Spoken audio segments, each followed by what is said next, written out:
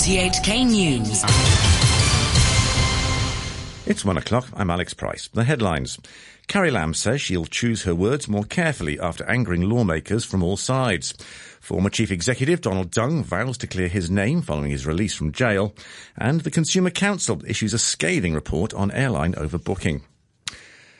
The Chief Executive, Carrie Lam, has promised to be more diplomatic in future after a backlash by lawmakers over comments she made last week.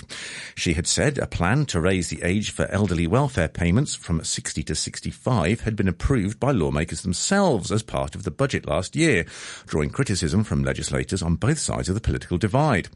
Before attending the weekly EXCO meeting, Mrs. Lam explained her comment. I was merely responding to questions in factual and in my sort of strict talk style. In the Legislative Council, when one member urged me to withdraw the proposal, my response was to explain to her that it was no longer a proposal. It was something that has been approved in the context of the 2018-19 estimates. If individual members felt uncomfortable with that sort of strict talk, then I will be more diplomatic in future. Mrs. Lam also said it's unreasonable for lawmakers to vote against the budget next month to protest against the welfare plan. Pan-Democrat lawmakers have threatened the move and urged the pro-establishment camp to join them. Mrs. Lam said the public would be hurt if the budget wasn't approved and government services couldn't be maintained. Members of the Legislative Council have yet to see the content of the next budget. I also have not seen the content, so to suggest that because of unhappiness over one policy issue or maybe other policy issues in time to come, that they should now in advance said that they are not going to approve the next budget. I don't think this is a very responsible way of dealing with Legislative Council business. The former Chief Executive Donald Tsang has been released after completing a 12-month prison sentence for misconduct in public office. The 74-year-old was admitted to Queen Mary Hospital on Friday after complaining about feeling unwell while in Stanley Prison. On his release, he told a crowd of journalists outside the hospital that he wouldn't give up the fight to clear his name. From today, I'll be home and with my family. I'll be leading a normal and hopefully peaceful retired life with my wife. I can resume my routine from the previous decades and go to church every day. My relatives, my friends and ex-colleagues, and many members of the public in Hong Kong, they no longer have to worry or feel sad about my suffering. So today, the only thing in my mind is that I feel grateful, very grateful. I don't want to talk too much about what the court has to handle, but as you would understand, a Hong Konger under Hong Kong's rule of law must be determined in the fight for justice and to clear his name. One mustn't give up on that. Mr. Tsang was found guilty of failing to disclose a property deal with a businessman while that man's company was applying for a digital radio licence. The Court of Final Appeal will hear Mr. Tsang's challenge against the conviction in May. The Consumer Council has criticised airlines for a serious lack of transparency concerning their overbooking policies. The watchdog found a majority of 15 airlines it surveyed failed to provide clear information about alternative arrangements and compensation for passengers when flights are overbooked.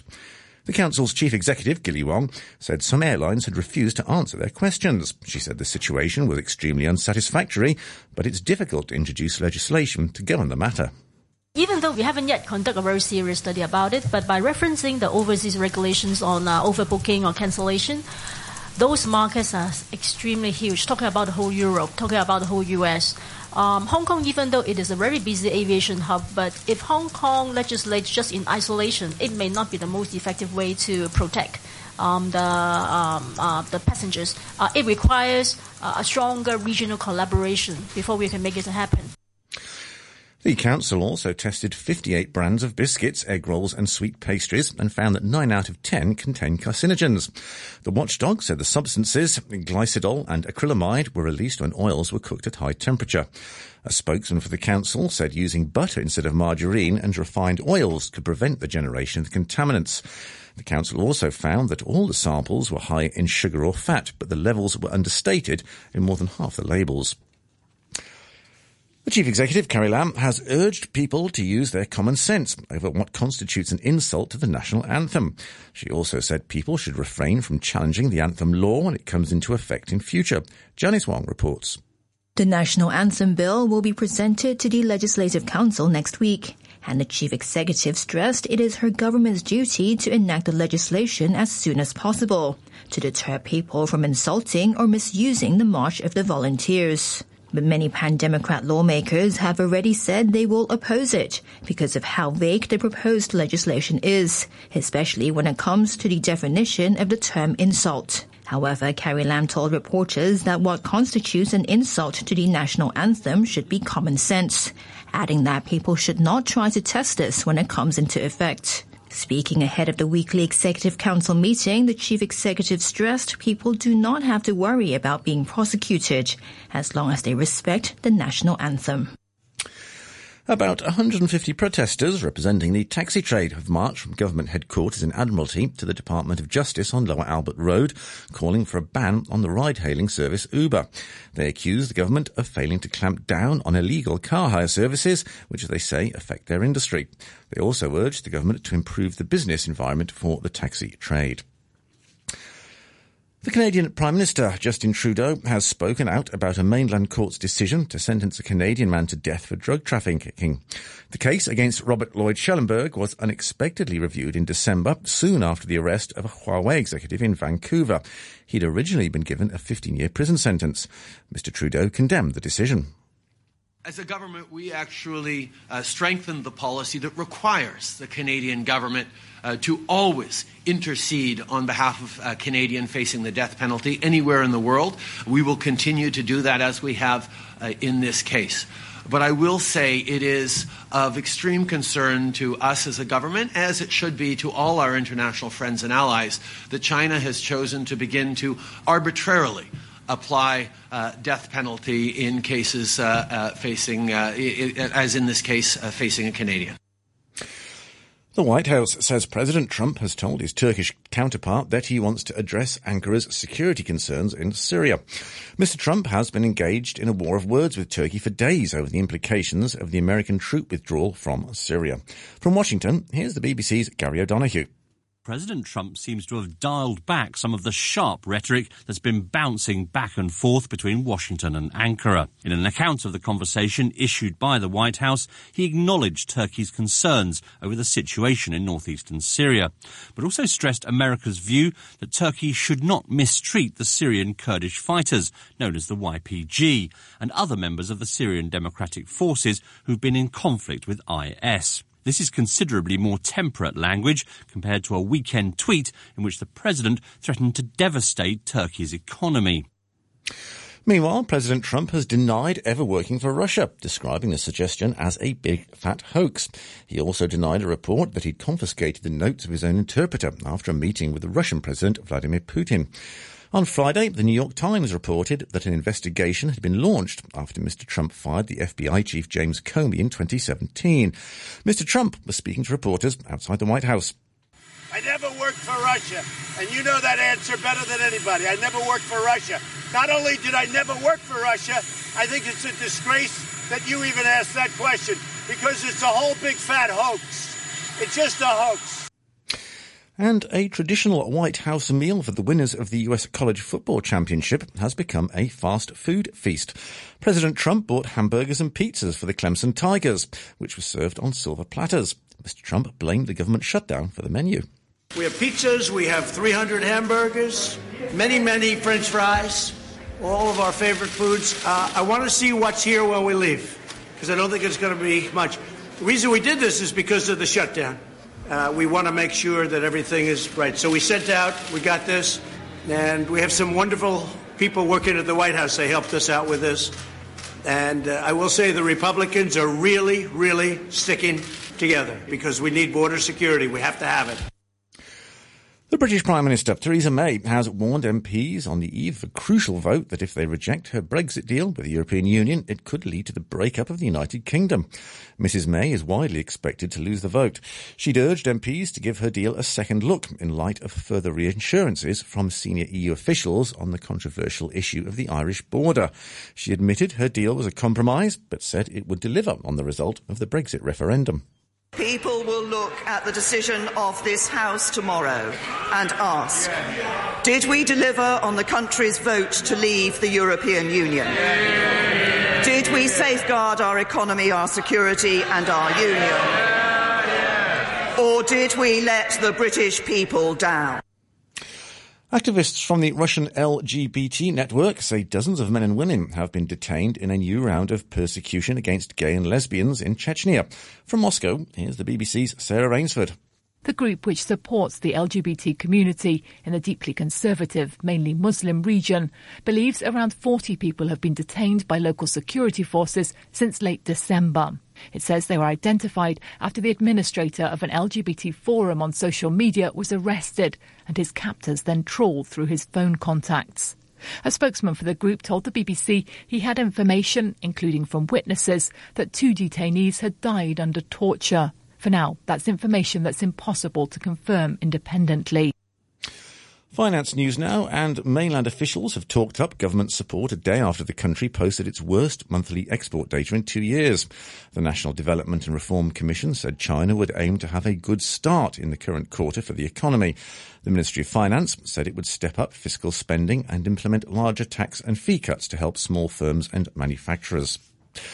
Currencies, and the US dollar is trading at 108.51 yen. The euro stands at $1.14, and the pound is worth 10 Hong Kong dollars and 11 cents.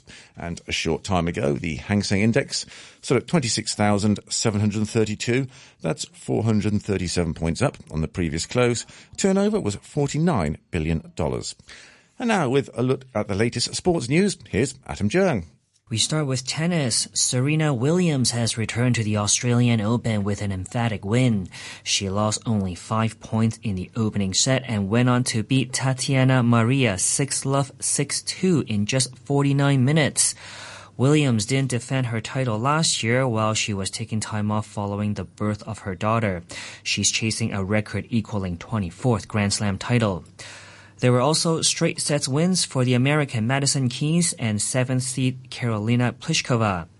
In the men's draw, Kei Nishikori survived a scare against the world number 176 Kamil Majchrczak of Poland.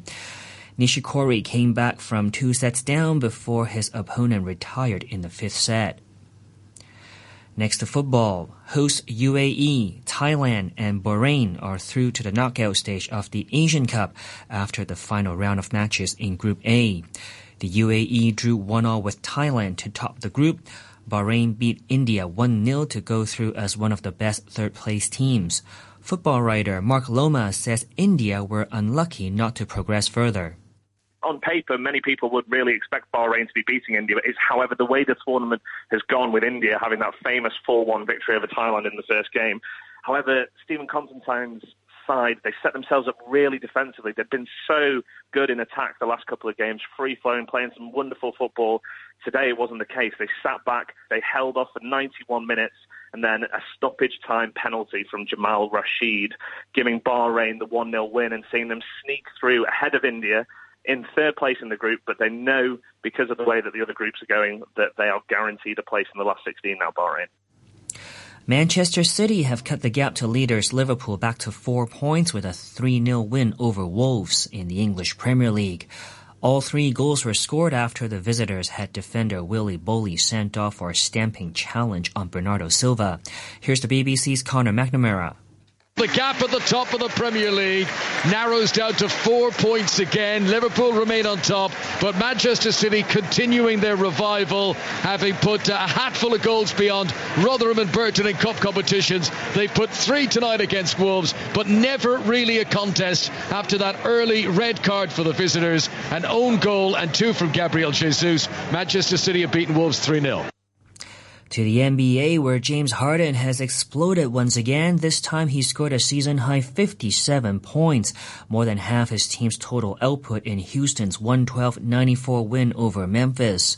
The reigning MVP extended his streak of 30-point games to 17 by halftime. He scored 40-plus for the 8th time in his last 11 games, and he's topped 50 this season for the 3rd time. And that's your look at sports. Thanks to Atom Jung there.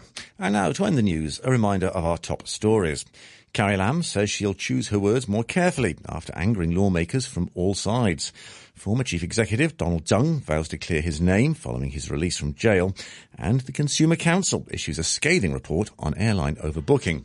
That's the latest news from RTHK. Yeah, yeah, yeah.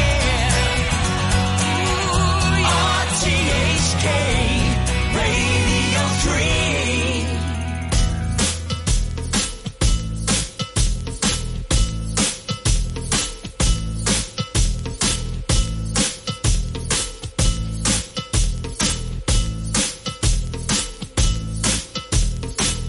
Once again I find myself choosing my words. Last time I got my fingers burned, staring down the bird. Straight faced as the four winds blow. You think things are going so well, but you got no records left to sell. Staring down the bird.